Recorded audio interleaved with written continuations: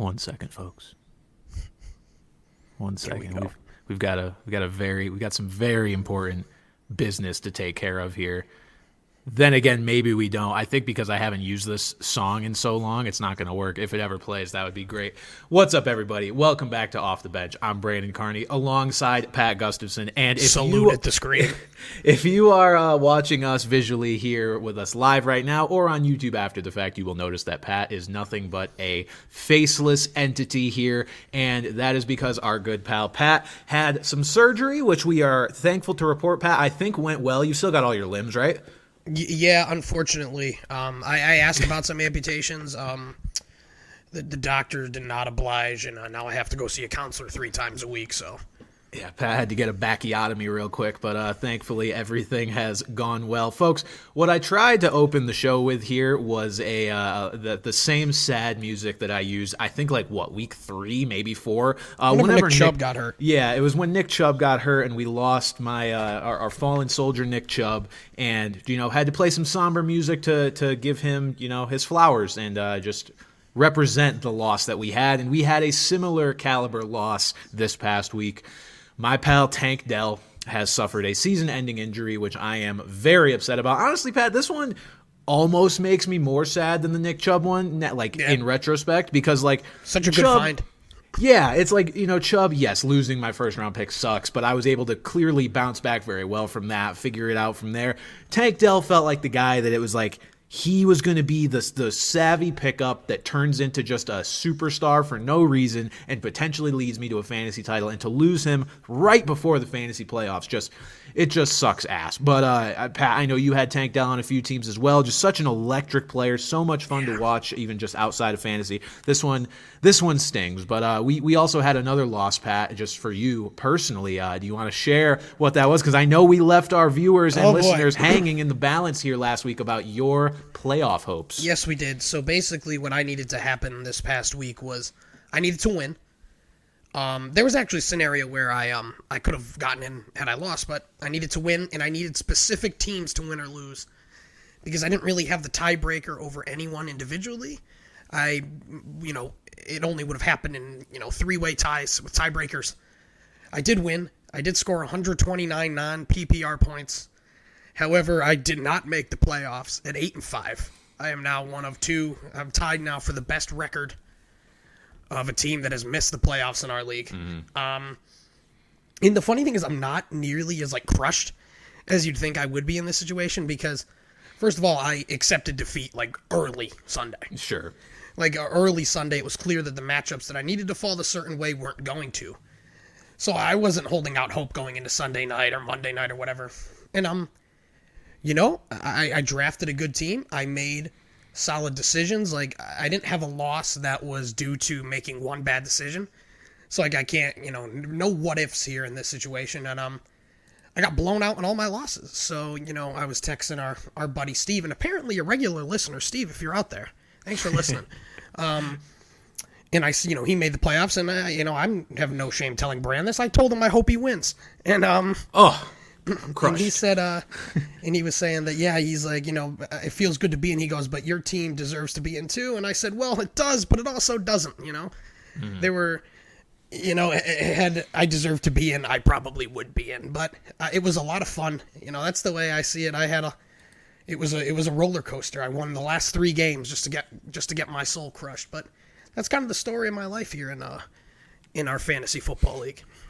Yeah, truthfully, I look at every fantasy football season in the sense of if I can at least be competitive up until the last week of the fantasy regular season, I'll consider that a win. Obviously, no moral victories when you're trying to win a fantasy championship, but that's the fun of fantasy football, right? Is competing and giving yourself a shot. So as long as you can watch games, watch Red Zone week to week with a horse in the race up until the playoffs at the very least, I think that's a victory in terms of fantasy football. So you definitely had that, Pat. You had a good team that you could root for every week. Yeah, and exactly, too, I was thinking I would have been fucked had I won anyway because, Trevor Lawrence had, after I've never said a bad word about Trevor Lawrence on this podcast. That man has carried me the last 3 weeks.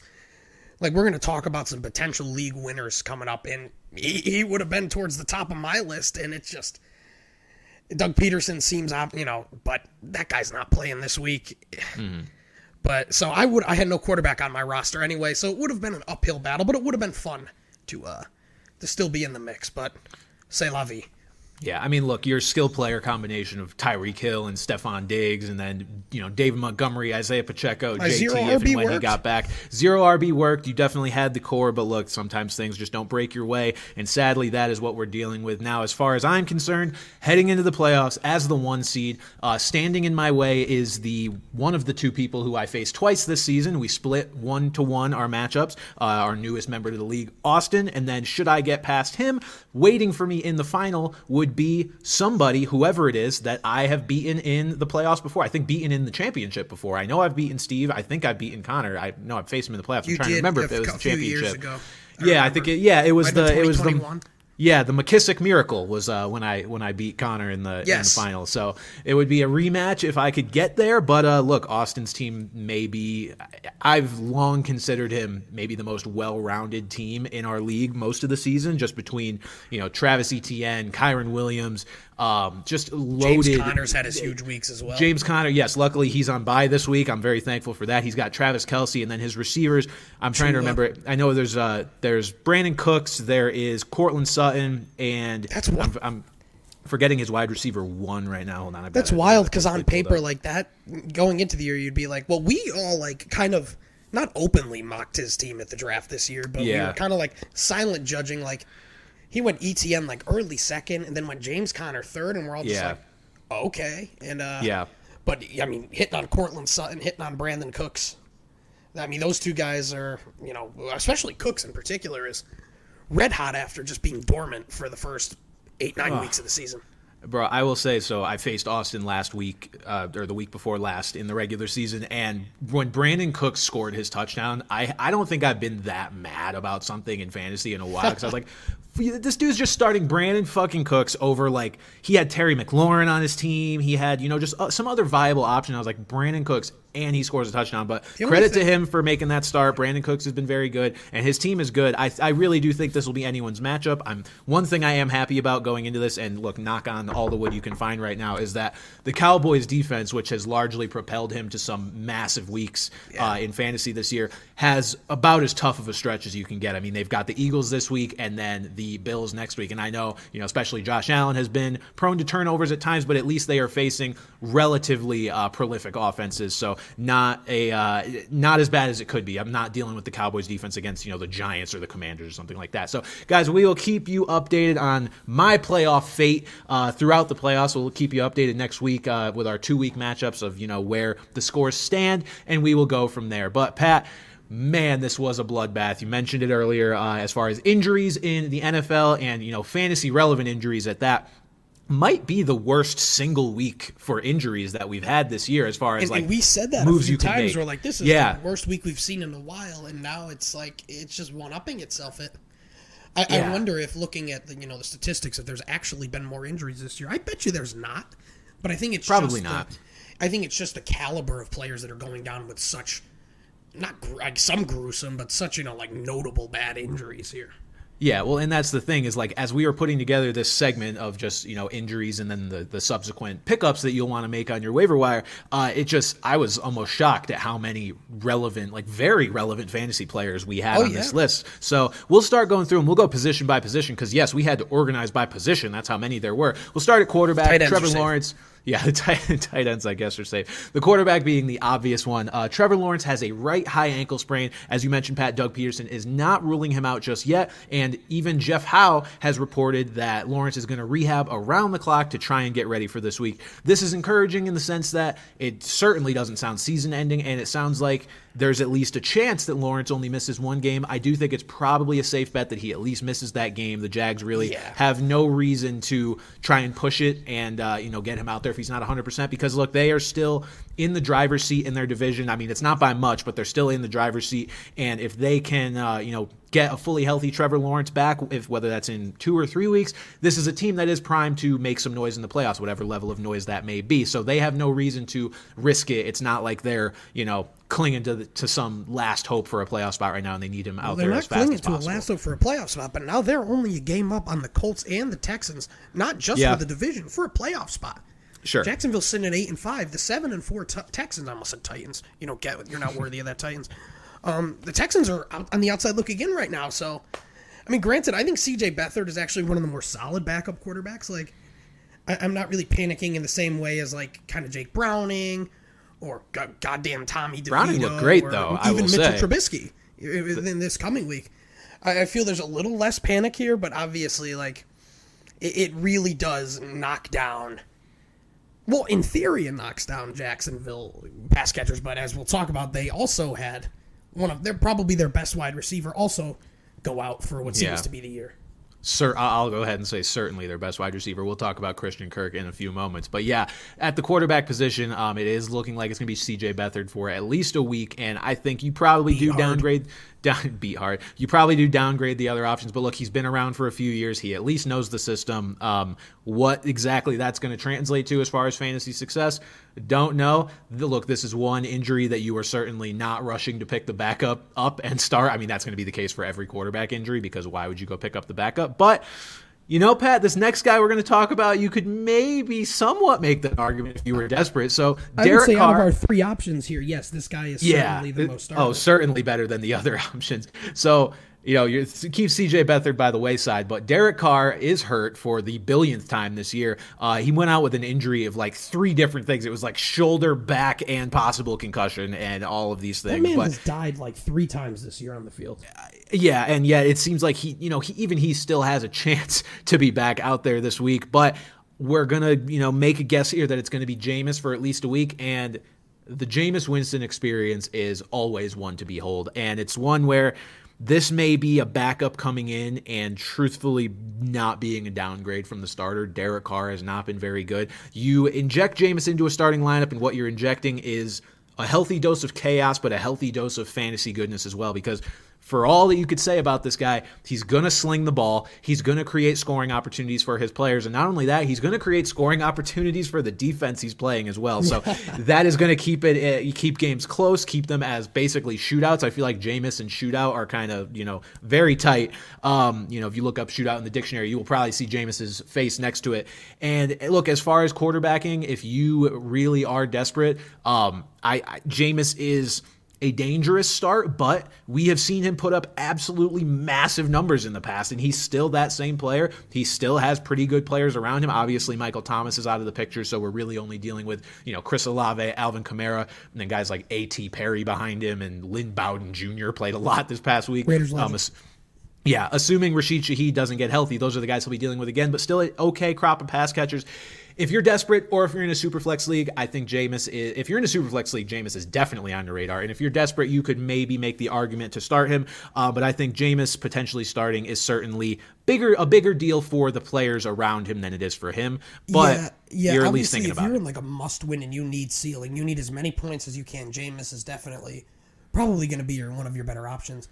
And we even saw it in that like one half he played a few weeks ago that Chris Olave ate. He targeted Chris Olave like 7 times in a little over a quarter. But I mean, small sample size, but we'll see. But like, they're playing the Panthers too. The Panthers' run defense has been abysmal. Mm-hmm. So I guess it probably trends more in favor of Alvin Kamara and Taysom Hill. Yeah, that's true. As much as I hate to bring that up, he had a nice week. He led the team in rushing. And it's so funny, like saying like, oh, the tight end has a great running back matchup this week. Yeah. It's almost as if. No, it's true. Taysom Hill has some wild numbers this year.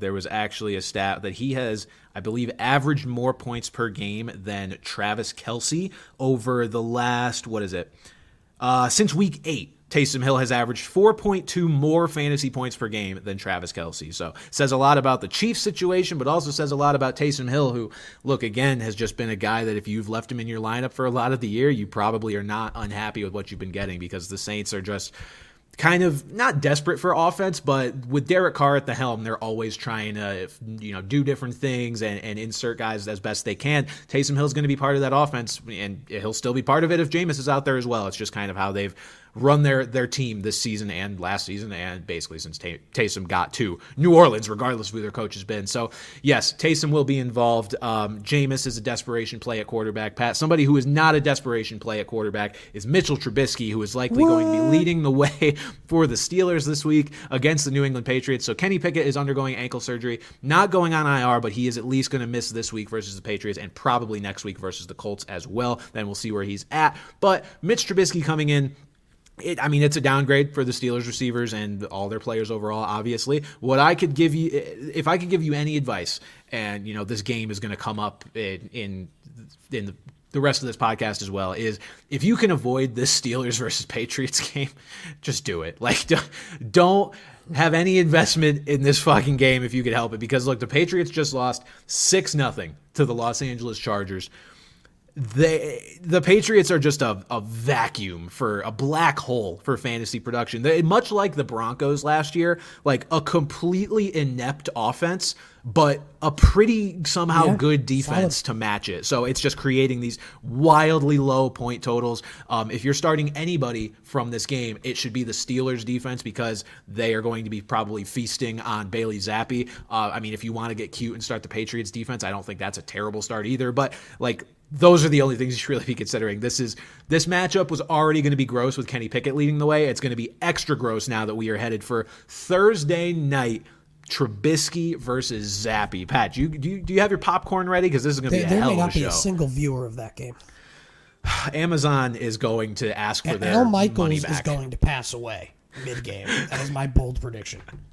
Al Michaels, I feel like he would only pass away if there was actual excitement. Al Michaels, this is just giving him even more of an excuse to fall asleep, because Al Michaels could make, you remember that Rams-Chiefs game from years ago where it was like 90 total points were scored? He could make that game boring at this point in his career. Yeah. This game, he may speak a total of 13 words. Like, he's just gonna want to catch the first train out of there if he can help it. And it's funny because I think Kirk Herbstreit's done a really good job on that broadcast. I think he stepped into the NFL world really well. But Al Michaels just seems disinterested. He seems bored. The dude's over 80 years old. Like, there's no shame in hanging it up. This dude's a legend. This dude called the fucking Miracle on Ice. Like, yeah. Like, there's no shame in hanging it up, my guy. Yeah, he is absolutely a legend, but he has certainly lost the fastball. It's probably that this game is not going to help his excitement for the game if it is slowly waning as it sounds like it is on a week-to-week basis. Pat, we'll move on to the running backs as far as our little injury report is concerned, and we are staying with the Patriots-Steelers game. Sorry to say, Ramondre Stevenson has a high ankle sprain. He is set to miss a few weeks, and it is bringing up, plenty of valid questions. Is he even going to play again this year? There is a chance he is shut down, which brings into play our old pal Ezekiel Elliott, which you have rightfully noted. You've rightfully noted. In this economy, we're talking about Ezekiel Elliott. Yeah, we sure are. Look, this offense is terrible, but Zeke is going to be plenty involved. The next backs behind him are Ty Montgomery and Jermichael Hasty, who's probably going to be active this week. Is he still there? Kevin Harris, I don't believe is there unless he's on the practice squad. Look, Zeke is, especially this week against a good Steelers defense, a flex and pray type of play, but he is a guy that should at least be rostered. Like, if he's on your waiver wire, go get him, because like we said, Ramondre could be done for the year, and starting running backs are not easy to come by, especially this late in the season. Yeah, you're just hoping for a touchdown at best, but the Patriots offense has given you nothing to believe in to be in position for him to even get those touchdowns. So it's gross, but like you said, starting running back at the very least, make sure your opponent can't get him. Yeah, he's a valuable enough asset for that reason, but man, it is not a sexy one, and it's not going to feel good putting him in your lineup unless you've had somehow a worse option in there up to this point, which, if you have, I can't imagine you're making meaningful moves in fantasy right now because you're probably not in your playoffs. Anyway, moving on to Brian Robinson. He has a hamstring injury. Now, the key here, obviously, Pat, is the Commanders are, in fact, on bye this week, so you are not relying on any Commanders in your lineup. But picking up the backup, if this is a hamstring injury that lingers into the next couple of weeks, is certainly an advisable move. We are looking at Antonio Gibson here, who is also just not, super good, not exciting. Look, he's a little bit younger than Ezekiel Elliott, but still about as uninspiring of play as Zeke has had. I don't want to insult Zeke too much. He's had some bursts of energy in an otherwise just dreadful offense this year, but we've also lowered our bar on Zeke lately. The one thing about Antonio Gibson is that he has the pass catching upside. Not to say that he's gonna do it, but he's been getting. I think this past week he had 4 catches. Which is. Yes. I think he had 15 for 40, something not good. But I think he had 3 or 4 catches. So, if anything in a PPR league, it's similar a prayer. Well, not this coming week, but if he is the guy next week, I feel like we're in a similar prayer position. Yeah, absolutely. And then, maybe looking a little bit deeper, you could add Chris Rodriguez as a speculative play. There's a chance that if Brian Robinson is out, that he does outperform Antonio Gibson because of Gibson's struggles this year. Obviously, banking on the younger player, there is a chance that maybe he's a hidden gem. Who knows? Curtis Samuel. Curtis Samuel is also a good option, honestly. They should just start him at running back if Brian Robinson's out. I mean, God, Well, it's funny, you mentioned Terry McLaurin earlier, and the only thing scary about him is his fantasy output. I think this year is finally, cemented that this guy is just not a great fantasy football player. He's a great talent, and everyone wants him to be something every year. And outside of his rookie year, even he's had his moments. But this was a guy going into the season that I had zero interest in, and this is one of my more correct assessments. Yeah, it's hard. I don't really know what to make of Terry McLaurin because Sam Howell has thrown for so many yards this year that it's how is Terry McLaurin not more involved on a weekly basis? And is this a fault of Terry McLaurin? Is it a fault of just the way they've chosen to game plan and Eric Bieniemy's offense in Washington? I don't know what it is, but at this point, it's look, we were able to make this excuse for DJ Moore for so long, right? And it turns out it was actually kind of a valid excuse. He's putting up really good numbers now with Justin Fields, who himself is not even a great passer, but still one of the better ones, maybe the best one that DJ has played with. You can't really make that excuse with Sam Howell under center. He may not be a great player either, but man, he still airs it out. And I saw somebody call him white Jameis Winston, and I was like, that's not totally inaccurate either. And if you're not putting up numbers as a receiver with him under center, I don't know what kind of, do you need the perfect quarterback for you to be able to put up fantasy numbers? There's only a handful of truly elite guys in the league, and the odds that you're going to end up on a team with one of them is 20%, maybe, if that. I don't know. The Terry McLaurin experiment is definitely going poorly. He mentioned this week how he ran a lot of cardio, and I was like, yeah, seems like you've been doing that for a lot of the season, unfortunately. All right, Pat, we will move on here to another injury with Derrick Henry. So this one actually seems like a false alarm. Initially, we were led to believe he was in the concussion protocol. Mike Vrabel telling us that he is not in the concussion protocol. So look, if anything were to change, Tyjae Spears is absolutely a number one waiver priority if he is on your waiver wire because he will be the focal point of that run game. But it seems like Derrick Henry's probably going to be fine if he's not in the protocol, and so he will be in line to face the Miami Dolphins. Everyone can relax here if you are relying on Derrick Henry at this stage of the season. He actually has some decent matchups here coming up and could potentially be one of the league winners that we mentioned in our upcoming league winner segment. So stay tuned for that. Just a little tease, as we like to call it there in the business. But moving on now to our wide receivers. We'll start with Tank Dell. Pat, we already mentioned it, but we didn't really mention a potential pivot move. First things first, Noah Brown seems to be the direct beneficiary in terms of playing time. He played 81% of snaps. Tank Dell going out pretty early in that game gave us a good look of what the potential playing time might look like going forward. And it looks like, Nico Collins is going to be the number one, right? Then you've got Noah Brown. And then after that, it's going to be some combination of Robert Woods, John Mechie, whoever the fuck else you want to throw in there. Jordan, who's Brevin Jordan, tight end at this point. He is. It's going to be interesting when Dalton Schultz gets healthy, and we'll talk about Brevin in a few minutes, but are they going to run more 2 tight end sets now to make up for the Tank Dell loss? Because they don't have a player that's going to one-for-one replace Dell in terms of his skill set. Noah Brown will replace him in terms of the playing time, most likely, which puts him back on the radar, but he's not the same type of player that Tank Dell is, not even close. Not even slighting him in terms of his skill level, but just his skill set. They're different types of players. So Noah Brown is certainly a good speculative add. But Pat, just to give Tank Dell his flowers here, you posed a very valid question here. There was a lot of hype with this rookie wide receiver class. You had Jordan Addison, JSN, Quentin Johnston, Zay Flowers, and Tank Dell may have very well emerged as the best one of the bunch. It sucks to see him go down like this. He has been the best one this year. Yeah, you watch him play, and it's I don't want to say it's reminiscent of like prime Antonio Brown, but it's like you see this small guy just dominating in a way that you feel like shouldn't be possible, which again furthers our thinking that, small receivers are in a better position than ever to succeed just because defenders can't really touch the receivers much anymore. But it's just he is on like even another level than just being a small guy that produces. He is a small guy that is the absolute focal point of that offense and has just reached heights that I did not think he would reach this year, even if he doesn't have the physical height. CJ Stroud. God, you could like do a drinking game if you'd be drunk and dead if you were playing a drinking game every time I mentioned how CJ Stroud specifically wanted Tank Dell. Yeah. And it showed. As a deep threat, even at the beginning of the year when he wasn't getting the snap share you wanted, he was still catching these deep bombs. Like, he was everything you wanted, and then he gets fully incorporated, and then just to go down like this just sucks. But him and CJ Stroud are a duo that we are going to be talking about for a long time.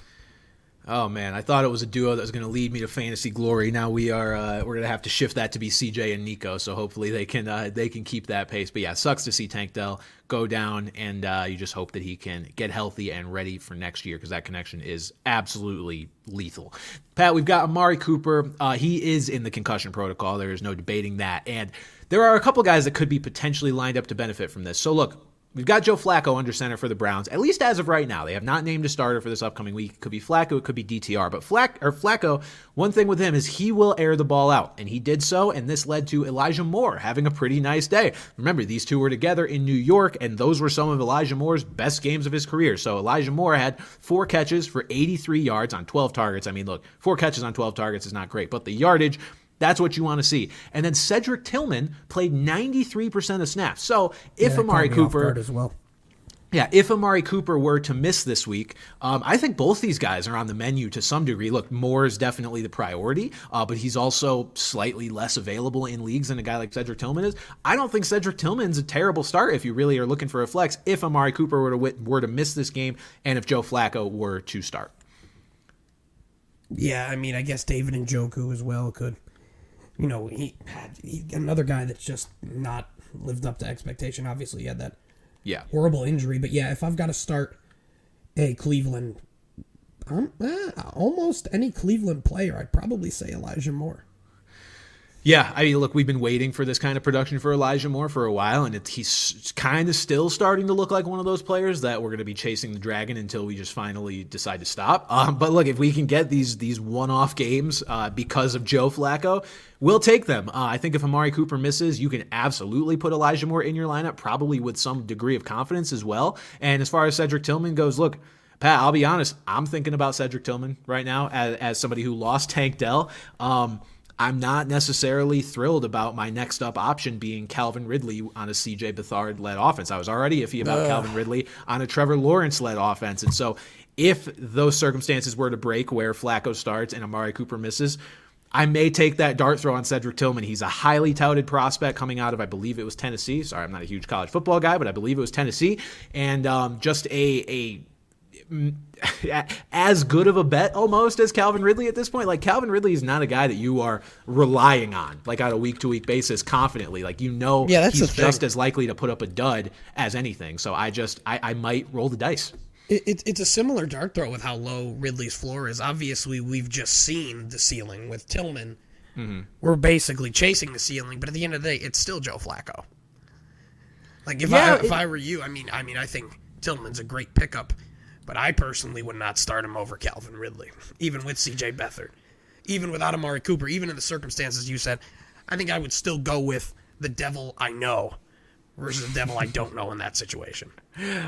I'm almost like chasing the ceiling that I haven't necessarily. Look, Tillman had 2 catches for 20 yards this week, right? But it's the 93. It's the 93% of snaps that's making me kind of raise an eyebrow a little bit. I just look at it almost as you're taking the 2 quarterbacks and comparing them, like CJ Beathard and Joe Flacco. Like, Flacco's probably worse, but he's gonna sling it more than CJ Beathard, at least more than I expect him to, in relief of Trevor Lawrence. So I don't know. I've got some decisions to make. I'm between not just Tillman and Ridley, but some other options as well, which we may talk about later. But I don't know. Tillman's on my radar at the very least, and he should be on yours too if you have an open flex spot or in a deeper league where you can start several wide receivers, because that was a surprising snap percentage, at least to me, that he was on the field that much after Amari Cooper went down. All right, Christian Watson.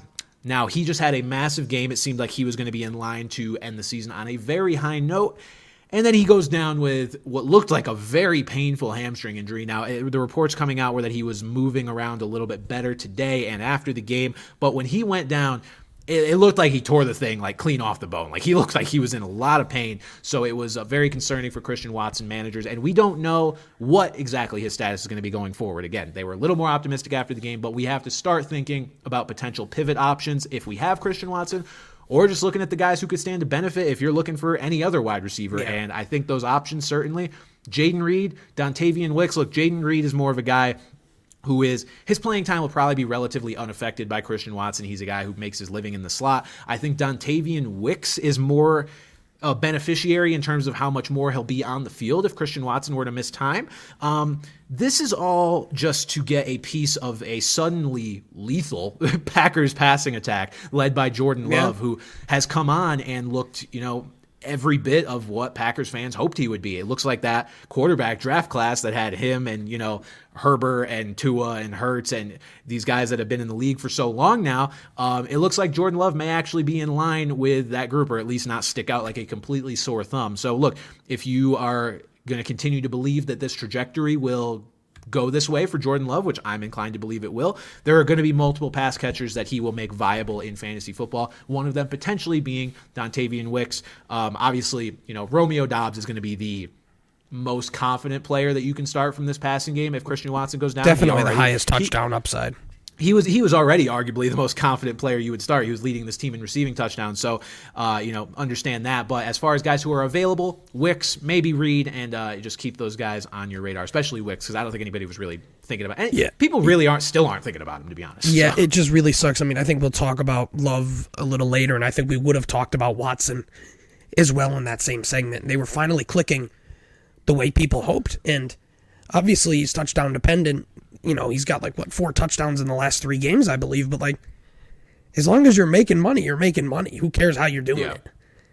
And the Packers look great. They've looked really good the last few weeks. They've beaten good teams. So they've gone toe to toe with Detroit and Kansas City and just straight out outplayed them. So it's the thing is the offense is moving.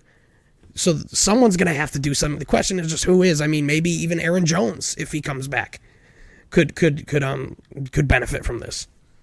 Yeah, absolutely. The Packers look to be on a collision course with the playoffs, which I would not have guessed would be the case a month ago. A hell of a come up for them. So keep an eye on their receivers if Christian Watson were to miss time. And if he doesn't miss time, get Christian Watson back in your starting lineups, because I'm sure a lot of you have benched him after the just kind of the rough several week stretch that he put together for honestly most of the season. Pat, another Christian that got hurt, and this was in last night's game. Christian Kirk hurt himself very early in that game. Groin injury. His first catch? So actually, I had it initially. Wasn't it? I think it was. It was the first play that they ran at the very least least. The Jaguars, yes. Yeah, so I have it marked as groin injury. It sure looked like he just ripped his balls in half, to be honest. But he is undergoing core muscle surgery. Seems like his season is probably over. Outside chance for an AFC title game or Super Bowl return, but out for our purposes, certainly for fantasy football. And he also went down early, got a good look at what the snaps might look like. Obviously, they have a week now to adjust for his loss, and maybe they'll come at this in a different way. But this was how it played out after he left the game. Zay Jones played 93% of the snaps, Calvin Ridley 86%, Parker Washington played 59%, and then Tim Jones played 25%. So that's how the playing time lines up. Look, these guys are going to, at least for now, be playing with C.J. Beathard probably for a week or so. But considering Trevor Lawrence's injury is not as major as we thought, you got to think about what this offense could be when he's back under center, and which receivers will stand to benefit with Kirk out for the rest of the regular season. It's definitely Zay Jones. I mean, off the top. Yeah. Zay Jones has shown productivity in the past. I believe he led them in receiving last night as well. I know he was up over 70 yards. So he's going to be the main beneficiary. I'm sorry. Evan Engram led them. But as far as receivers, which I was about to say, he's been rock solid. Yeah, Evan Engram led them with 82 yards. Zay Jones tops among receivers with 78, and then Parker Washington with 61. Look, Parker Washington's an interesting player as well, but I think you start to get a little too far down the pecking order there. That starting Parker Washington would be the equivalent of if you start Zay Jones while both Ridley and Kirk are healthy, so you're probably not going to do that. But if you want to pick up Zay Jones, I could absolutely see him being a viable, flex play. Or if he puts together one of his little hot streaks, which we've seen before, like he could put up wide receiver 2 production when Trevor's back. That wouldn't shock me in the least. I think Zay Jones, now knowing that Trevor's injury is not quite as severe as we thought, is somewhat of a priority at least if you're planning to, be in your playoffs for a little bit. If you've got the spot, go and get him. Yeah. And let's see, Pat, what else do we have? Well, I guess that'll do it for our injured players. So look, obviously we gave you guys a lot of players that could potentially help you because of some injuries that we saw this past week, but there are some non-injury related pickups too. I know they're fewer and further between, but we try to dig for you guys and catch some guys who are just on the ascent, regardless of the players that are getting hurt around them. Number 1, Pat, is Jonathan Mingo. I mean, I don't know if this is just because of the entire coaching staff getting wiped away, basically, but the new look and new, leadership Panthers are certainly focusing on Jonathan Mingo. He is playing the most snaps among wide receivers. Adam Thielen has effectively been turned to dust. Mingo had 10 targets this past week, and I understand if you don't want to invest in any Panthers because, God, that offense is still just abysmal. But if you're going to invest in any, and if you're honestly desperate for a flex, Jonathan Mingo, at least in PPR leagues, maybe is on the radar. I mean, Pat, it's another guy that I'm sort of thinking about instead of Calvin Ridley. Maybe this is just my vendetta against Calvin Ridley at this point. But Mingo's a guy. Look, here's my thing, right? Mingo, I think, may have a little more bankable volume in terms of receptions. It's just a matter of if they actually turn into yards. And dude could have 8 catches for 22 yards, and you're playing in a non-PPR league, and you're pissed. Yeah, I mean, let me pull up here really quick what Mingo did this week and the week before. So Mingo this week went for 6 catches for 69 yards, and last week 4 catches for 60 yards. Nice. 16 total targets over the past 2 weeks. That's pretty good. And honestly, Pat, I think I'd be more willing to start him this week if he didn't have a tough matchup in New Orleans, which he does. The Saints have been very good against the pass this year, but this is still a guy that look, some rookies start hot and some rookies need to adapt and kind of earn more of their role over time. He's absolutely earning his role. This is a guy that I remember I drafted in our rookie fantasy relevant rookie draft that we did basically shortly after the NFL draft, because I was like, look, he's going to be Bryce Young's number 1 receiver, right? Little did I know Adam Thielen was going to go nuclear for 2 months, but now we've kind of reached the point. This is what I envisioned when I was hyped up for Jonathan Mingo. So it would be silly not to at least put him on your bench and see how things go, because if he's going to keep averaging 8 targets a game over the next, rest of the season, then that's going to be a guy you want on your bench. Yeah, like you said, I think the biggest concern is just what kind of production is he going to get with those. But at least he's getting the opportunities. Right. Obviously, more opportunities lead to more production most of the time. So, but a guy I think in a similar boat is bad team, rookie getting some more looks. Xavier Gibson here on Gibson with a P, excuse me. Gibson. The Jets here. We heard a few weeks ago that Robert Saleh said hey, we're gonna get Xavier Gibson some more looks. We're gonna give. Oh God, I'm gonna butcher his last name. Israel Abanaconda. Yeah, you got it. There you go. Oh, I fucking nailed that. He said that they were gonna get them more looks, and he's been true to it. Gibson had 5 for 77. Whether it's Tim Boyle, whether it's Trevor Siemian, I mean, if it's one of those guys, you'd think it's great because, they're running with Gibson on the second team offense all year in practice. If it turns back to Zach Wilson, I'm not really as confident about that. But I feel like with Gibson, you're still looking at the number 2 target in still a very bad offense. You're still looking at Garrett Wilson over him. Tyler Conklin has been really mid, but he's right in that same range as him. It's not going to be like the sexiest pickup, but if you're really desperate and you have an extra, or even if you just have an extra bench spot, you kind of want to take a flyer. I think Gibson's as good of a flyer as this kind of tier that we're listing here.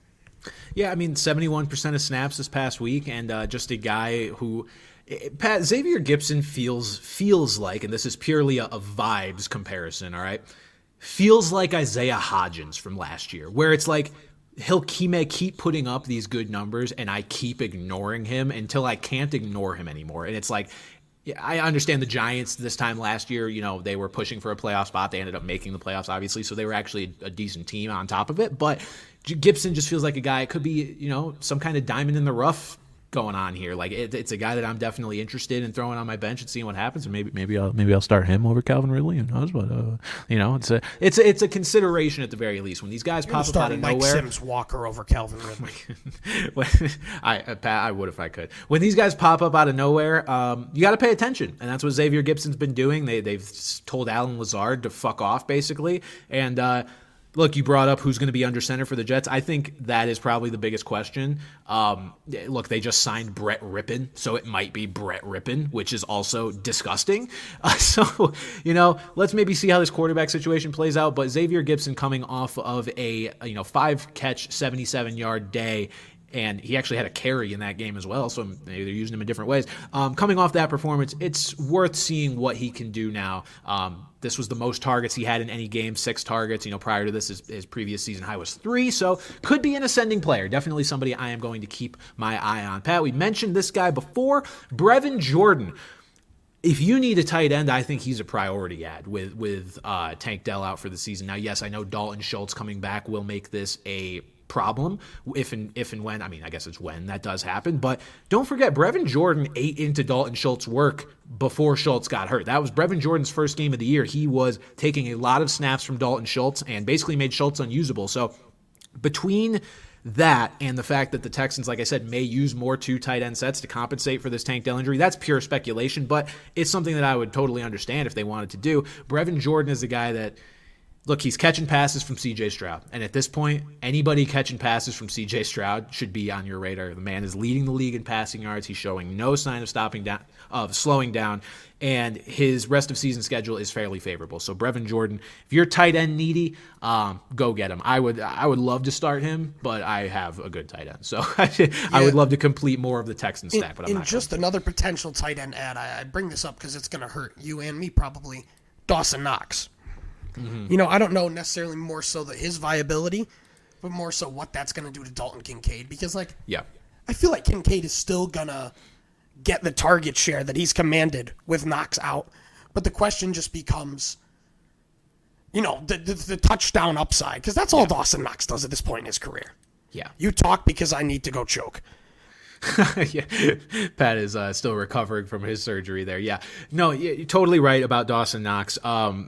It makes me very worried as a Dalton Kincaid owner outside of PPR leagues. I think Dalton Kincaid is going to be just fine, but he is going to not score any touchdowns really once Knox come back. I'm worried unless it's like a big play that he breaks off, right? Because this is just that's what they're going to do with Dawson Knox. As much as we just want him to go away, he's not going to completely go away, and that makes me very sad. Pat, one more non-injury related pickup here is Chase Brown. So the Bengals did say during the week that they wanted to get Chase Brown more involved, the rookie running back from Syracuse on the Cincinnati Bengals. If those of you are unfamiliar, Syracuse, was it Syracuse or am I thinking of, I think it's Syracuse. Pardon me, 1 second. I always used to mix up Chase Brown with Jerome Ford a couple of years ago when they came into the league together. No, sorry. You know what? I said Syracuse. It is Illinois. I knew I was mixing it up with. You're just going with Tommy DeVito on him. No, you know what? I was thinking orange, and I was like, he wore orange in college, orange and blue. I actually think, Pat, that I've thought Chase Brown went to Syracuse this whole time until right now, and that this wasn't just like a slip because I've seen pictures of him in college. And it's always the orange and the blue, and I'm just like, as a UConn guy, me fucking hating Syracuse is always top of mind. But no, Chase Brown, sorry, rookie from Illinois, definitely got more mixed in here. At the expense of Joe Mixon. You like that? You like, he's getting a little more mixed in at the expense of Joe. I'm going back to the hospital. I've put Pat back in the hospital bed with that joke. But Chase Brown's stat line, look, 9 carries for 61 yards. That's something that you got to look at because his previous season high, Pat, was 1 carry. So this is not a guy that you're going to confidently put in your lineup by any stretch of the imagination just yet, but it is a guy that has at least shown you something now, and if something were to happen to Joe Mixon, then who knows? And maybe it's a 2-headed backfield, Pat. Maybe Jake Browning supports an offense strong enough that can support 2 running backs in fantasy football. What do we feel about that? But no, probably not. Either way, had a rushing touchdown the other. He did. Well, didn't he? Jake Browning had a QB sneak rushing touchdown. One thing that I did find interesting about the Bengals snap counts, though, was I don't believe Chase Brown had a very high snap count despite the increase. Yeah, so Chase Brown still only played 15% of the snaps. I think he just touched the ball on basically all of them. He had 11 snaps that he played, and he had 9 carries. So Chase Brown, when he's on the field, He's probably getting the ball. That's my tip for you defensive coordinators out there that I know are listening to the pod. Just that's a little hint for you. Go send everybody at Chase Brown if he's on the field. But yeah, speculative fantasy ad, just definitely somebody that's interesting to kind of pop up here late in the season as another rookie that's just earning more playing time. Pat, those guys, calling them league winners would probably be a stretch, right? Like these are speculative ads, but there are plenty of guys who are going to be league winners here down the stretch. Now, you can define league winner in a lot of different ways. I mentioned last week that it's kind of an overused term, but Pat, I think we, for the sake of this segment and the sake of this draft that you and I are about to do, are defining it as basically just guys that we think are probably going to pop off or have a good chance to pop off here as we, come down the pipe here at the end of the fantasy season and in the fantasy playoffs. And I mean, like, I don't know about you, but, like, I'm not saying Christian McCaffrey. I'm not saying Tyreek Hill. Like, these are guys who are obviously on the radar, but, like, not quite on the radar. Like, thinking of some guy, like Tony Pollard, for example, was a league winner last year. Like, Rashad White was probably on a lot of winning teams last year. The year before that was might even like I'm on Ross St. Brown in his rookie year. Again, very reminiscent. A guy who, could be serviceable, even better than serviceable, that really kind of, sticks out. But yeah, I went back in the archives because it's been a while since we've done a draft. And I believe the last one we did was our rookie redraft, and you picked first. So I will lead us off here. Well, let's see. Let me get my notes up. I had a lot of time to do nothing today in the... All right, let's see. Just want to make sure I don't sound like an idiot. I'm going to go with a guy that's very near and dear to my heart here. He has the fourth best strength of schedule at his position. I think the thing that people have been worrying about him all year is the volume. Is he going to get the volume? So my first pick in the league winner draft is Isaiah Pacheco. Okay. In the last 3 weeks... he's got 3 straight games with 15-plus touches. He's got 3 touchdowns, and he's also caught the ball. He's got 3 targets as well, plus targets in the last 3 games as well, obviously without Jerick McKinnon.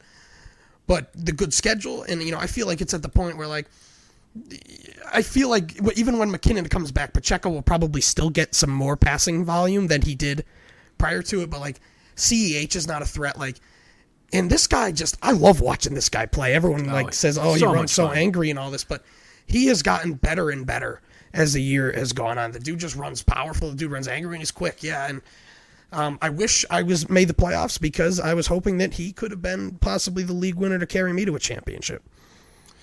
Absolutely. No, I'm with you there. Pacheco is a guy that, honestly, Pat, I kind of talked myself almost out of him in the pre-draft process, like pre-fantasy draft process, because I remember at the end of last season being like, I want this guy on my team next year. And I was like, am I really looking into him enough? Like, do I have a correct evaluation on him as a player, or do I just think he's cool because he runs angry? And I kind of settled on, I just think he's cool because he runs angry. And how much value is a Chiefs running back really going to have throughout the course of a season? And, what about Jerick McKinnon when he signed back, which he did?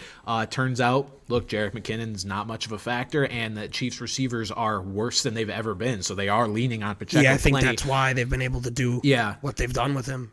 Yeah, but he's warranted it, though, too. It's not like... Oh, sure. The guy's earned it. And like I said, I really only picked him out of necessity. He was like the last full-time starting running back that like wasn't in some kind of a timeshare that was left. Yeah. So that was really the only reason why I picked him, and I'm damn glad I did. And I wish I had him in more leagues. I was in the playoffs.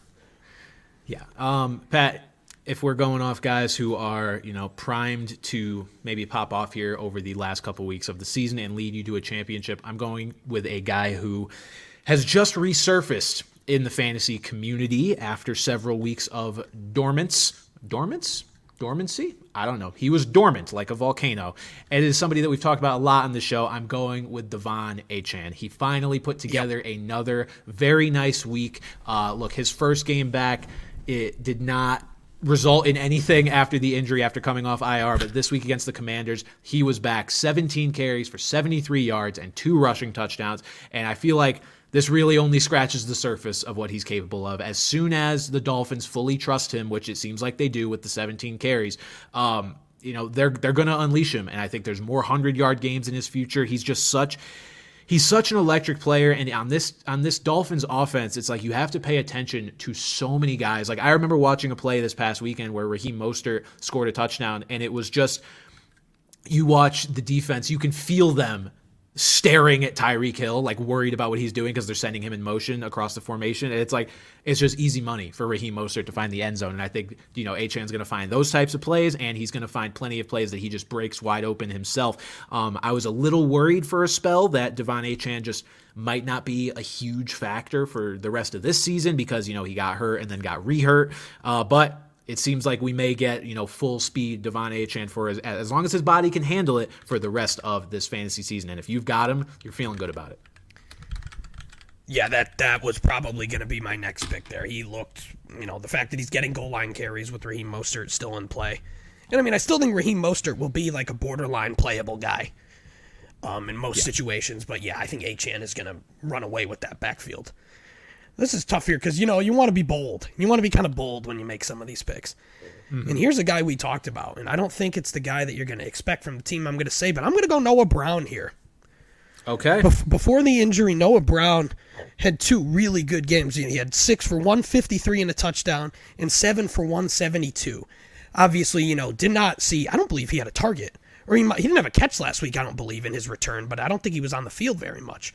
Mm-hmm. But without Tank Dell, because that's what it was. That was what allowed Tank Dell to emerge, was the fact that Noah Brown was hurt a little bit earlier in the year, and then once again, that's how Dell has really come into his own. I think without Dell there, I think Brown's going to be on the field for a lot of plays. And as much as we love Nico Collins, who I am still considering picking in this situation, so a lot of the times he does what he does on lower volume. I think Brown is going to be a little better in the volume department, and if he can also get some of those big plays that Dell was getting, then that's a bit more of a deep cut. And this is a guy that's probably available in a decent amount of leagues.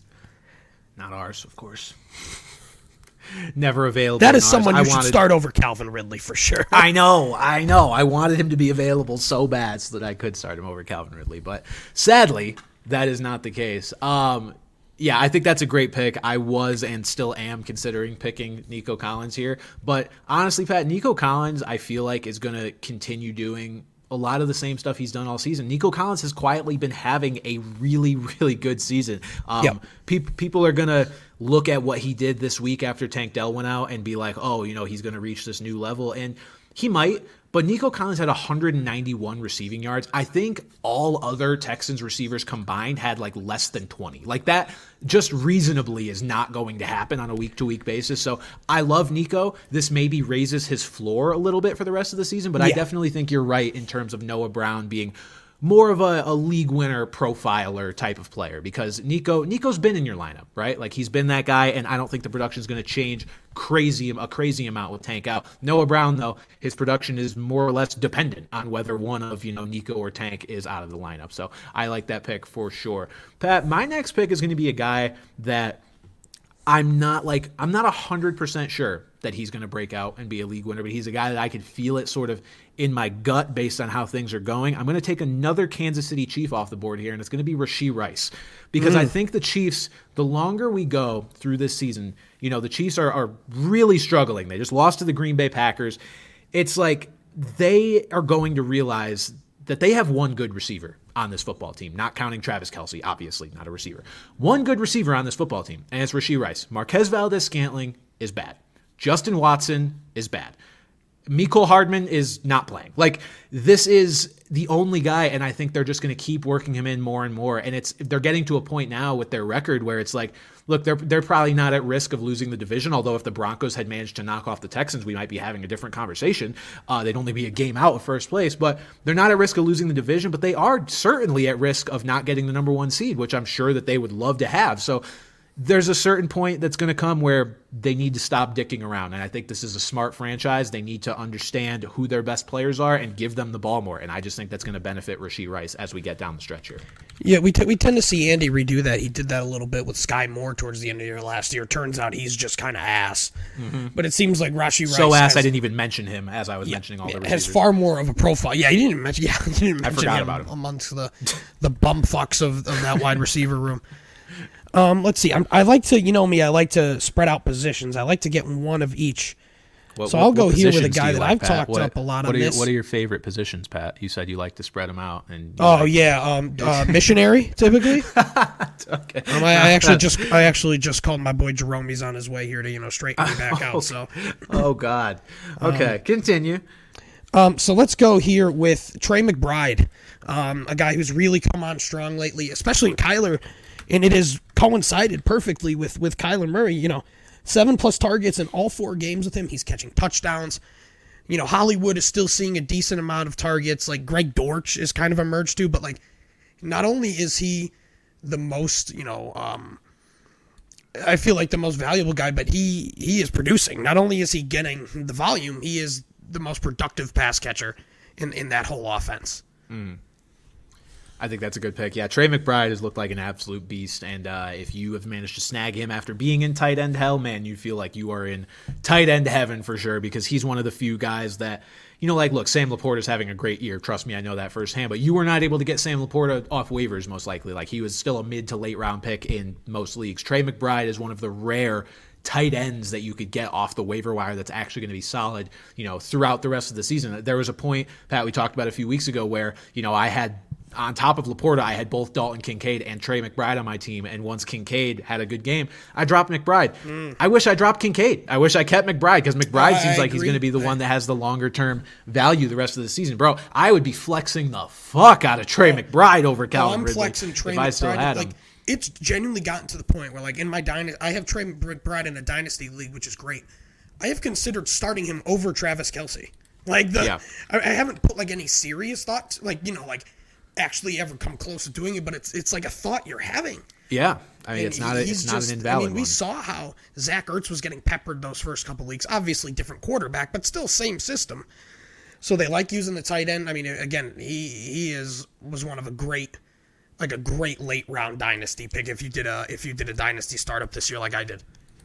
Absolutely. Pat, with my next pick, look, we're obviously avoiding the Christian McCaffreys and the Tyreek Hills of the world because you're aware that they can put up big numbers. They've been doing it all year. But for another league winner that has been, kind of spotty in terms of putting up big numbers, but I think is set for a relatively nuclear end of the season, this is the first guy I'm going to draft that I actually have, and it is Bijan Robinson. It is the entire reason I traded for Bijan Robinson is because of this end of season schedule. And now, not only does he have this end of season schedule, he seems to be maintaining that sort of increased workload that we saw when we were like, look, Arthur Smith needs to learn how to use his best players, and he finally decided to. Bijan Robinson's matchups, Pat, for the next few weeks are the Buccaneers, who are 12th in terms of allowing fantasy points to running backs. So, nothing crazy, but not a bad matchup. Relatively neutral, all things considered. The week after that, Carolina Panthers, 31st. Week after that, the Indianapolis Colts, 29th. Week after that, the Chicago Bears, 21st. We are looking at plus matchups for Bijan every week for the rest of the season. Obviously, this is a guy that, was drafted in the first round in basically every league. But I think he's finally going to return that value here at the end of the season. It would not surprise me to see Bijan put up, at least in PPR leagues, top 3 running back numbers from now until I really hope you're right with that one. Me too. Me too. All right, so I just want to make sure I don't fuck up here. That's been 3 picks apiece, right? We each got 2 picks Correct. left, right? All right. I'm going to go to a quarterback here, fill out my lineup here, and then go with a wild card in the last one. But, we talked about Jordan Love a lot, but I think I'm going to go in a different direction. Similarly, a guy that has really not performed, but is starting to a little bit, and I think he's going to go nuclear. You're going to hate me for this, but I'm going Justin Fields. Sad. Depression. He has the 5th best strength of schedule, according to Fantasy Pros, by the way. I got this strength of schedule emails, Jesus Christ, info from Fantasy Pros there. And Justin Fields, the biggest thing I've liked since he's come back is the way he's run the ball. Mm-hmm. 18 carries for 104 yards, then 12 for 59. Hasn't gotten the touchdowns. He needs to pick things up in the passing game. And this Bears team is still pretty bad. So, maybe you're hoping you could get some garbage time there too, but it's why. Who would have thought at the beginning of the year that we were saying that Justin Fields would be a more bold pick for a league winner than Jordan Love? Yeah, that is true. Look, I'm not upset with you. Look, I traded away Justin Fields, but CJ Stroud has just been an absolute rock for me. So totally fine. Even though CJ doesn't have Tank Dell, which the Tank Dell thing bums me out for not just losing Tank, but losing such a great weapon that elevates CJ to put up some of these 30-point games. Hopefully he'll be all right even without him. But yeah, Justin Fields certainly could be primed for a solid end of the season. Let's see who I'm going to go. Pat, you've inspired me to potentially broaden my horizons here with positions because I had mostly running backs and receivers on my list. But, okay, look, this is a guy that's been good for the last basically 2 months of the season. He's been really good. But because of the manner in which you could have gotten him on your team, that being the waiver wire, and the time in which you did it, I am going to pick Dak Prescott. The Cowboys have a pretty fantasy-friendly schedule the rest of the way. Look, they face the Eagles this week, who I feel like people still hear Eagles and are like, oh, good defense. Yeah, they have the worst pass defense in football. Yeah, it's a running defense. Yeah, as well. Yeah, so worst pass defense in football, that is going to be very favorable for Dak. And then they've got the Bills, the Dolphins, and the Lions. I mean, the best defense they're going to play in that stretch is going to be the Lions, and even that, it's still, not conducive to bad passing numbers. Like, Dak Prescott, I think, the past 2 months, Pat, have been unbelievable for him. Is he going to win MVP? If the season ended today, Dak Prescott would get my vote for MVP. And there's like three guys I've got in my mind. What a bizarre MVP year. I still concede that if Tyreek Hill gets to 2,000 yards, he should win MVP. He should. But yeah. if that does not happen, we're basically going off of the quarterbacks. I think it's Dak Prescott, and he's actually a guy I didn't really think of because like MVP frontrunner. But you're right, because he was drafted as I think QB 11, QB 12, like a low end guy, in a 1 QB league, and they have just been fantastic. And that was why my pal Tony Pollard was on my list. I'm not going to draft him, but similarly for that reason, that offense has just been so good and provided so many scoring opportunities. CeeDee Lamb has probably been the second best wide receiver in fantasy this year outside of Tyreek Hill, and it's brought Brandon Cooks back from the life, and Jake Ferguson. Like, that offense is just clicking on all cylinders, and I cannot wait for them to lose on the road at Atlanta in the playoffs. Oh, man, that will be beautiful. Yeah, look, Dak Prescott, since their bye week, has gone for 28, 28, 37, 16, weirdly, against the Panthers, 32, and 28. So, like, monstrous fantasy number. Like, we're not just talking about putting up 20. Like, we're talking about borderline 30 he's almost the every week. Oh, here we go. Yeah, like, oh, dude, how hot? Okay. Yeah, Dak has just been a monster. Like, you look since the bye, it's like fascinating the touchdown totals he's had. Before their bye, in the 6 games that the Cowboys played, Dak Prescott threw more than one passing touchdown once. It was week 2 against the Jets. Since their bye, he hasn't thrown fewer than 2 in any game. It's like 4, 3, 4, 2, 4, 3. Like, I have no reason to think this will slow down. If you got Dak on a QB-needy team at some point in the middle of your season, you now have maybe the best quarterback in fantasy. So I have to consider him a league winner. Yeah, that's fair. That's really fair. All right. So we're here at our last pick. I like to mention some guys here. Obviously, we mentioned Jordan Love. We mentioned Nico Collins. We mentioned Tony Pollard. I'm going to go with a guy here who we have kind of, who I feel like has been playing chicken with us all year. But ever since he came back from injury, his snap count has grown every week. In their team's most recent game, he was the starter. He led the team in snaps. And as much as I've been on the Gus bus all year, Keaton Mitchell is my final pick here in the league winner draft. Wow. Okay, planting the flag in Keaton Mitchell to actually, produce here. A lot of times you see guys off the bye week get the keys to the car. Mm-hmm. I think the biggest downside to Keaton Mitchell is obviously that, like, if they are at the 1-yard line, Gus Edwards is getting the ball. Keaton Mitchell's not getting the ball, but he's shown he's explosive and dynamic enough to score touchdowns, on longer runs. And, Edwards is a fine running back. He has his role, and he'll still be a factor, but Mitchell is just such a more dynamic player. And similar to the Cowboys, this team has just looked really good. Yeah. That is totally fair. The Ravens may be on a collision course with the number 1 seed in the AFC, so getting a piece of that offense is fair. Just a matter of if he actually cashes in on some of that potential that we've seen from him so far. Okay, I'm down to my final pick here. I'm between a few different guys. Do I want to go with this? Look, I'm going to put some faith in my own players here, Pat. I'm going to put my faith in one other player that I have. And it's not Nico Collins. I'm going to put my faith in Breece Hall. Breece Hall. Wow. Yeah. Look, see, I would almost put him in the opposite. I understand that. I'm interested to hear what you have to say here. Look, let's get the negatives out of the way with Breece Hall, right?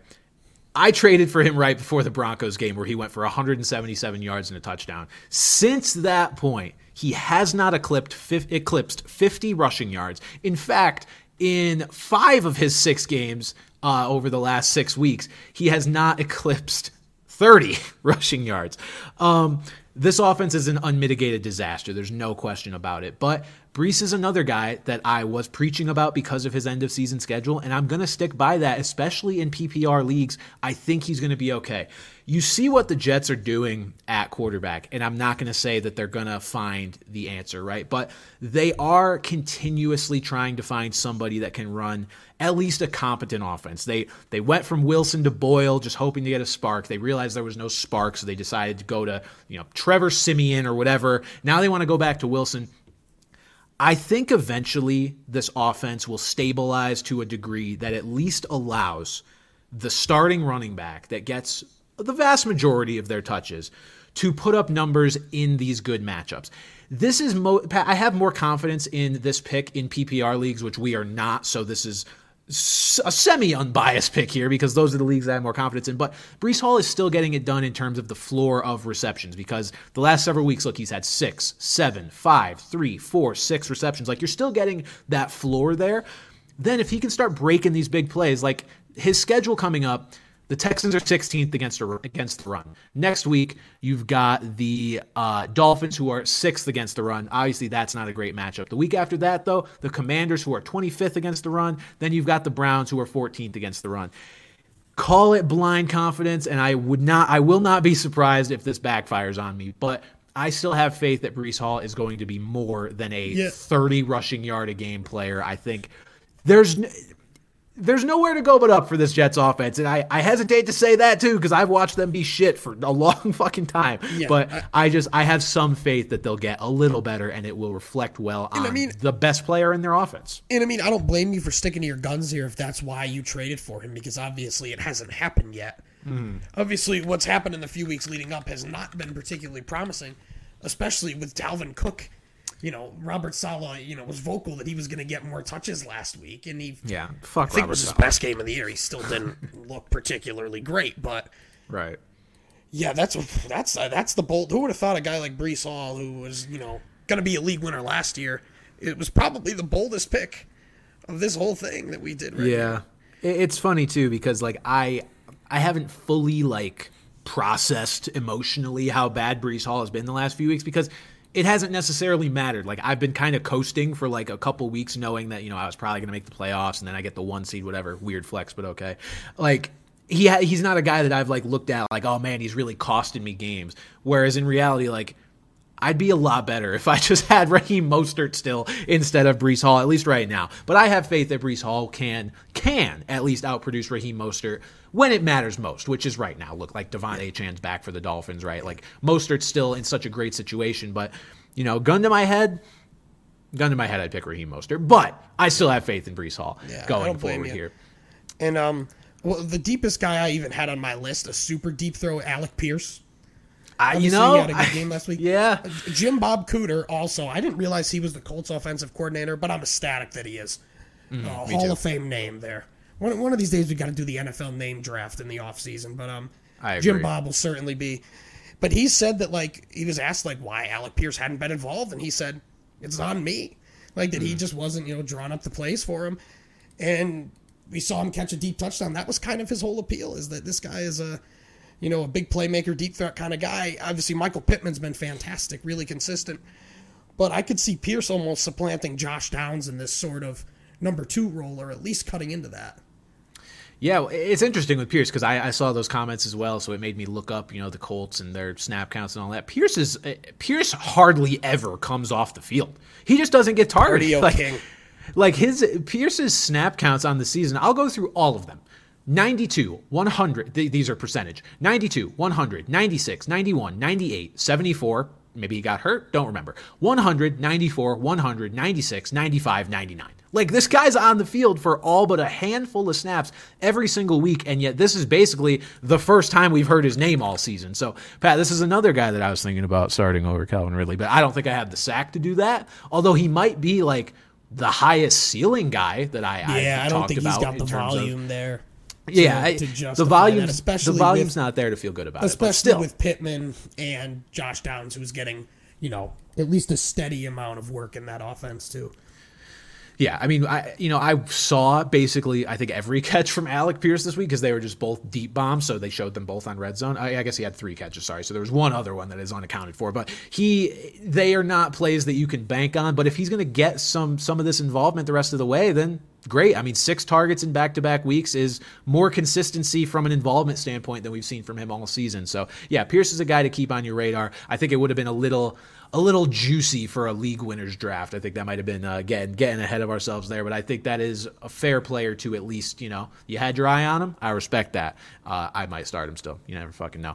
All right, moving on to Pat, I want to touch on the best available defenses / special teams for the playoffs because, again, I think it's one of the most underrated things to think about for fantasy. If your team does have this position. Matters a lot, and I think a lot of people just kind of fly by the seat of their pants here when it comes to this position. But we talked about this. We talked about this a few weeks ago in terms of best matchups for the fantasy playoffs, but, things change. Obviously, quarterback situations have changed, which make the defenses that you want to target potentially different. The defenses I've identified here are the ones that are relatively likely or at least possible to be available in your league. I originally had the Steelers on here, but they're owned in virtually every league yet. But their upcoming schedule is great. If you have the Steelers, you're starting them. Forget about it. The rest of these defenses, though, Pat, first we'll start with the Falcons. They're also owned quite a bit. It's 78% on ESPN leagues, but their upcoming matchups are the Bucks, the Panthers, the Colts, and the Bears. I mean, that is a pretty favorable stretch. I guess maybe the Bears are the best offense there, but this is a defense that's been playing well and has some pretty soft matchups the rest of the way. Sticking in the NFC South here, you've got the Saints. They're 58% owned. They will face the Panthers, the Giants, the Rams, and the Bucks. Then you've got the Vikings at 29% owned. They will face the Raiders, the Bengals, the Lions, and the Packers. So look, whoa. This is more of a next 2 weeks sort of start. Sorry, Pat. Your Raiders are certainly the worst team among that bunch, but you could potentially get through your first 2 weeks in the playoffs by starting the Vikings against the Raiders and the Jake Browning Bengals. Look, Browning looked great, but I'm not banking on Browning to keep looking like this the rest of the way. Obviously, I'm going with these other defenses before them, but if this is your best option, it's not a bad one. And with the Raiders at the end of the day, while they haven't been terrible, they've been pretty competitive. It is not in part due to their offense. It is because of their defense. So they do not score a lot of points. No, starting the defense that's facing Aiden O'Connell is not a bad idea. The Indianapolis Colts defense will face the Jake Browning Bengals, then the Steelers, which will either be Trubisky or Pickett, either way. Then the Falcons and the Raiders, just a bunch of offenses that you don't really fear. The Packers, this is an interesting one, 25% owned. They will face the Tommy DeVito Giants, then the Bucks, then the Panthers, then the Vikings. Maybe the most vulnerable group of quarterbacks I've mentioned here. I guess the Saints will face, the Panthers, and then will it be DeVito by that point with the Giants? I don't know. They've committed to starting DeVito this week, which is what made me a little more confident in the Packers. But Tyrod Taylor is practicing again, and if he gets the nod, he's not a very good quarterback either, but I think he might provide a slightly less fantasy-friendly opposition than DeVito. Either way, I guess you could start him, but it makes me feel better knowing that they're facing the Italian stallion Tommy DeVito here. Sorry, Tommy. Maybe your mom can make you dinner. You'll feel better about it. Yeah, but I think the biggest team out of that you said there is the Saints because that was the whole appeal of them.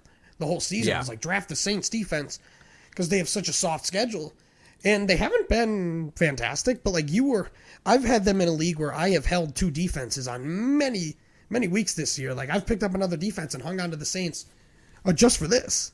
Yeah. So you feel like this is the moment you've been waiting for here. And they better come through, but also obviously the Falcons are justifiably owned in a lot of leagues here because not terrible offenses, but a bit turnover. They could be turnover prone. Yeah, absolutely. And then one more bonus defense, which is barely owned in any leagues, but is still a very good matchup, at least this week. But honestly, has some soft ones the rest of the way, too. The Houston Texans. I have way too much invested in the Texans already, but their matchups of the upcoming weeks are the New York Jets with quarterback TBD. Who the fuck knows? The Tennessee Titans, the Cleveland Browns, and the Tennessee Titans again. A bunch of questionable quarterbacks in there. Look, could I see one of those Titans games turning into a shootout? Sure, but I still don't mind, deploying the defense that's facing Will Levis or deploying the defense that's going to face Joe Flacco or Dorian Thompson-Robinson against the Browns. That's a pretty good matchup. At the very least, you could pick them up and start maybe one of the best defensive plays of the week this week against the Jets. Texans definitely an option as far as streamers go. Pat, we'll check in on our playoff projections again next week. We mentioned it last week about what we thought would happen in the AFC and the NFC once playoffs actually roll around, but there's been some changes for sure, but I think we'll push that one off until next week and let you guys know. We got some good viewer questions here. Yeah, we'll let you guys know how we expect the NFL playoffs to play out after another week of football, and we'll kind of absorb what's going to happen this week. We do have some good viewer questions, which is why we want to get to them. First question, though, Pat, was one posed by you because it is a valid one and one that I'm sure some people are wondering about. So question. Oh, go ahead. I am shocked at some of the discourse I've seen on Twitter about this. I'm surprised that so many people disagree with my stance. Mm-hmm. And the question is, should non-playoff teams, like not eliminated, like the playoffs have started. Yes. Should those teams be able to make waiver claims? And I am of almost emphatic no. Agreed. The biggest thing I hear in the contrast is like, oh, I paid to play the whole season. It's like, yeah, your whole season was 13 weeks or 14 weeks, and you missed the playoffs. Your season is over. Mm-hmm. So, like, you could say that, like, you paid for the whole thing, but you got what you paid for, and you didn't make the playoffs. The only time ever I think it's acceptable is if there are prize or punishment implications, but those are things that should never be based on the consolation games, in my opinion. If you're going to punish the loser, that's the regular season loser. But, yeah, don't do it. I'm just so surprised that people, like, why anyone would even want to do it. It's like, and I'm also of this thing, don't drop anybody. Like, yeah, I don't think you should drop anybody. Like, I hung on to the Lions defense in case I made the playoffs, and I'm not dropping them because I don't want to have any hand in how these playoff matchups go, and that's the way I think eliminated teams should go by. Regular season, if you're eliminated, go nuts. Keep playing the way you're going to play. Yeah, you're the spoiler at that point. You're totally valid as a spoiler. I mean, that's the fun of it, if you have a bad team, that is. But, yeah, no, I'm totally with you. Like, if you've established before the season that there is something to play for, whether it's, next year's draft position, I know some leagues do that, or if it's like, maybe there's some money in the consolation bracket, who knows, then you could have that argument. But honestly, guys, don't rule it out. Like, it's more fun to do it this way. Like, for the playoff teams, I look forward to, like, looking at the waiver order and being like, cool, I'm competing with only 3 other people now for waiver claims and trying to strategize that way. I think it's fun. It makes the playoffs even more competitive than they already are. And, like, let's just face it, if you didn't make your playoffs, like you said, your season is over. Like, I'm sorry, that's a tough reality that you have to face, but it's over. You ain't playing for nothing else, and your roster should basically be frozen by that point. So go pay attention to your other leagues where you did make the playoffs, or move on to fantasy basketball or fantasy baseball or fantasy hockey. And it just slams the door wide open for collusion. If you're behind a guy, but your best buddy in the league is ahead of him, you say claim him and fuck that guy. Like it's just, your team is irrelevant. Like, your team is done at that point. And these are probably the same people that love to veto every trade in the world and cry collusion that are now saying this. Yeah, it just baffles me. I don't get why you would I just don't get it. Make playoffs. And here's the thing. So we got a comment in here from FPS Gandhi saying, "No, I still want to make claims. I'm playing for pride, and I still want to win the losers bracket." So what I'll say to that is, what we're talking about is your commissioner should set this rule before the season. Like, if they have not set a rule, yeah, I mean, go crazy, I guess. Like, we're not saying this is a morality thing, like, oh, don't make claims if you didn't make the playoffs. If that's the rule, then yes, follow that rule. But if that's not a rule, then you need to talk about that for the following season, because that's what it should be. Like, a really competitive league would just have this rule in place. We've had it for years, and it's made the league, truthfully, a lot more fun. Yeah, and I'll even say one instance a couple years ago was where I got bounced in the semifinals, and the guy that I played in the third place game was like, hey, let's throw $15 on it. Winner takes $30. And I needed a defense. So, like, you were in the finals, Brandon, because of course you fucking were. And, like, I said to you and the other guy, Connor, I said, hey, guys, like, are you going to pick this defense up? Like, I'm just going to pick them up and play them the next 2 weeks, and that's all I'm doing. I'm not touching it otherwise. Like, if there are situations, at least, excuse me, God, I was so good with that until then, too. Monologue ruined. Let waivers clear first. And if guys don't want to claim them, then maybe you could pick them up after. I'm still an advocate of just not making pickups at all. But at least let these playoff teams get the first crack at it. That's what I would say. That would be my answer. You can still play for pride, but... Totally agree. To each league their own, but that is a rule we both highly recommend. All right, our first actual viewer question is from a common viewer, commonly gives us questions. This is David Lambo. And David Lambo has asked... Parenting tips? ? We'll be watching the pod from labor and delivery tonight. LOL. Pat, I put this question in because it is hilariously absurd for a multitude of reasons. First of all, David, thank you for being such a diehard listener. That it's going to be our youngest fan there. You are listening to this pod while your wife is giving birth. That's amazing. Secondly, and the more absurd part somehow of this, you're asking us for parenting advice? Whether you actually think or know that we were parents or not, we're not. I'm 26 and I live at home. To ask our dumbasses for parenting advice is certainly a fucking choice. I'll tell you that much. I will never breed offsprings ever. I feel like that's like my favorite in the world. There should be no more me's anywhere. No more Pats. Look, we're trending the same way, truthfully. I will say, parenting David, advice, make them listen to the pod. That's all I got for you. I will say, David, congratulations. That's wonderful. Thank you for listening and watching. Thank you for watching right now if you're here. But that is hilarious. My other piece of advice is if you don't name your child Brandon or Pat, you're banned. We're blocking you from listening to the pod or following. First name Benchwarmer. First, yes, Benchwarmer. It's gender neutral, so you could definitely go with Benchwarmer. I mean, Pat is as well, and I guess Brandon could be if you really wanted it. Brandy, Pat is more so. Pat's easier to swing, yeah. That was my grandmother's name, so yeah, it works like that. Oh, the more you know. All right, next question, actually football related. What's the outlook for Justin Jefferson coming back? Start over Pollard in flex. This question from Kubek Tim. What kind of league are you in, my guy? Yeah, well, that's true. How are you considering those? Although, Pat, to be fair, I'm in like a random ESPN 10-teamer that I use just to monitor PPR, like scoring, so I can do it for my videos. And Pollard is a guy that I do have the flexibility to bench just because I have a bunch of good running backs. So I honestly, I kind of get it if those were like two of his first three picks. And he just managed to nail guys like Kyron later, nail him. Yes, look, you're starting, if you have that flexibility and that's your choice, with no other context, start Justin Jefferson over Tony Pollard in his first week back. I don't care personally. You're starting I would say Jefferson. So, especially against the Eagles, but like we talked about after with Dak and Pollard, obviously that they've got a good schedule thereafter. Yeah. I'm not sure who else you have on your team, but it's probably damn good. Still, it's probably still a damn good team if those are your flex decisions. I bet a lot of people are wishing that was their decision.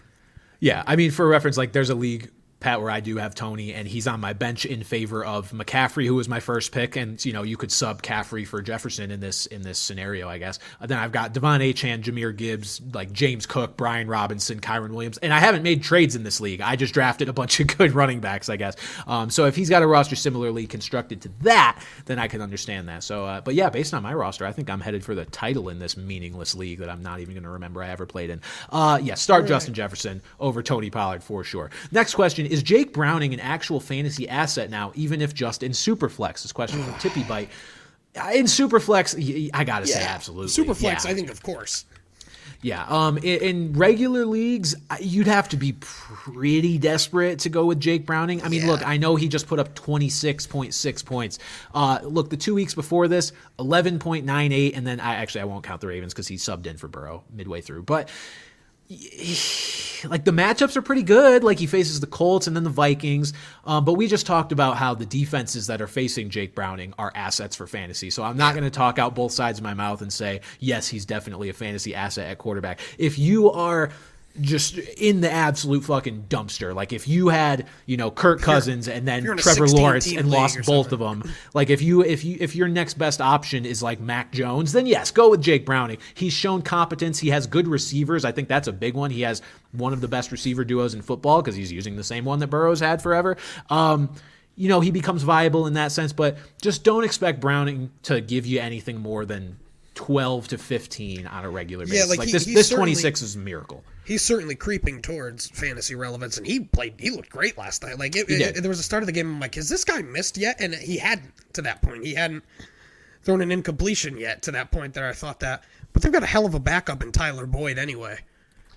Oh my God, the Tyler Boyd. That was one of the worst throws I've ever seen. I get he's not a quarterback, but like your guy that you wanted to throw it to fell down, so you just throw the laziest pass back to Joe Mixon, not even the guy you want to throw it to, and just directly at a Jaguar.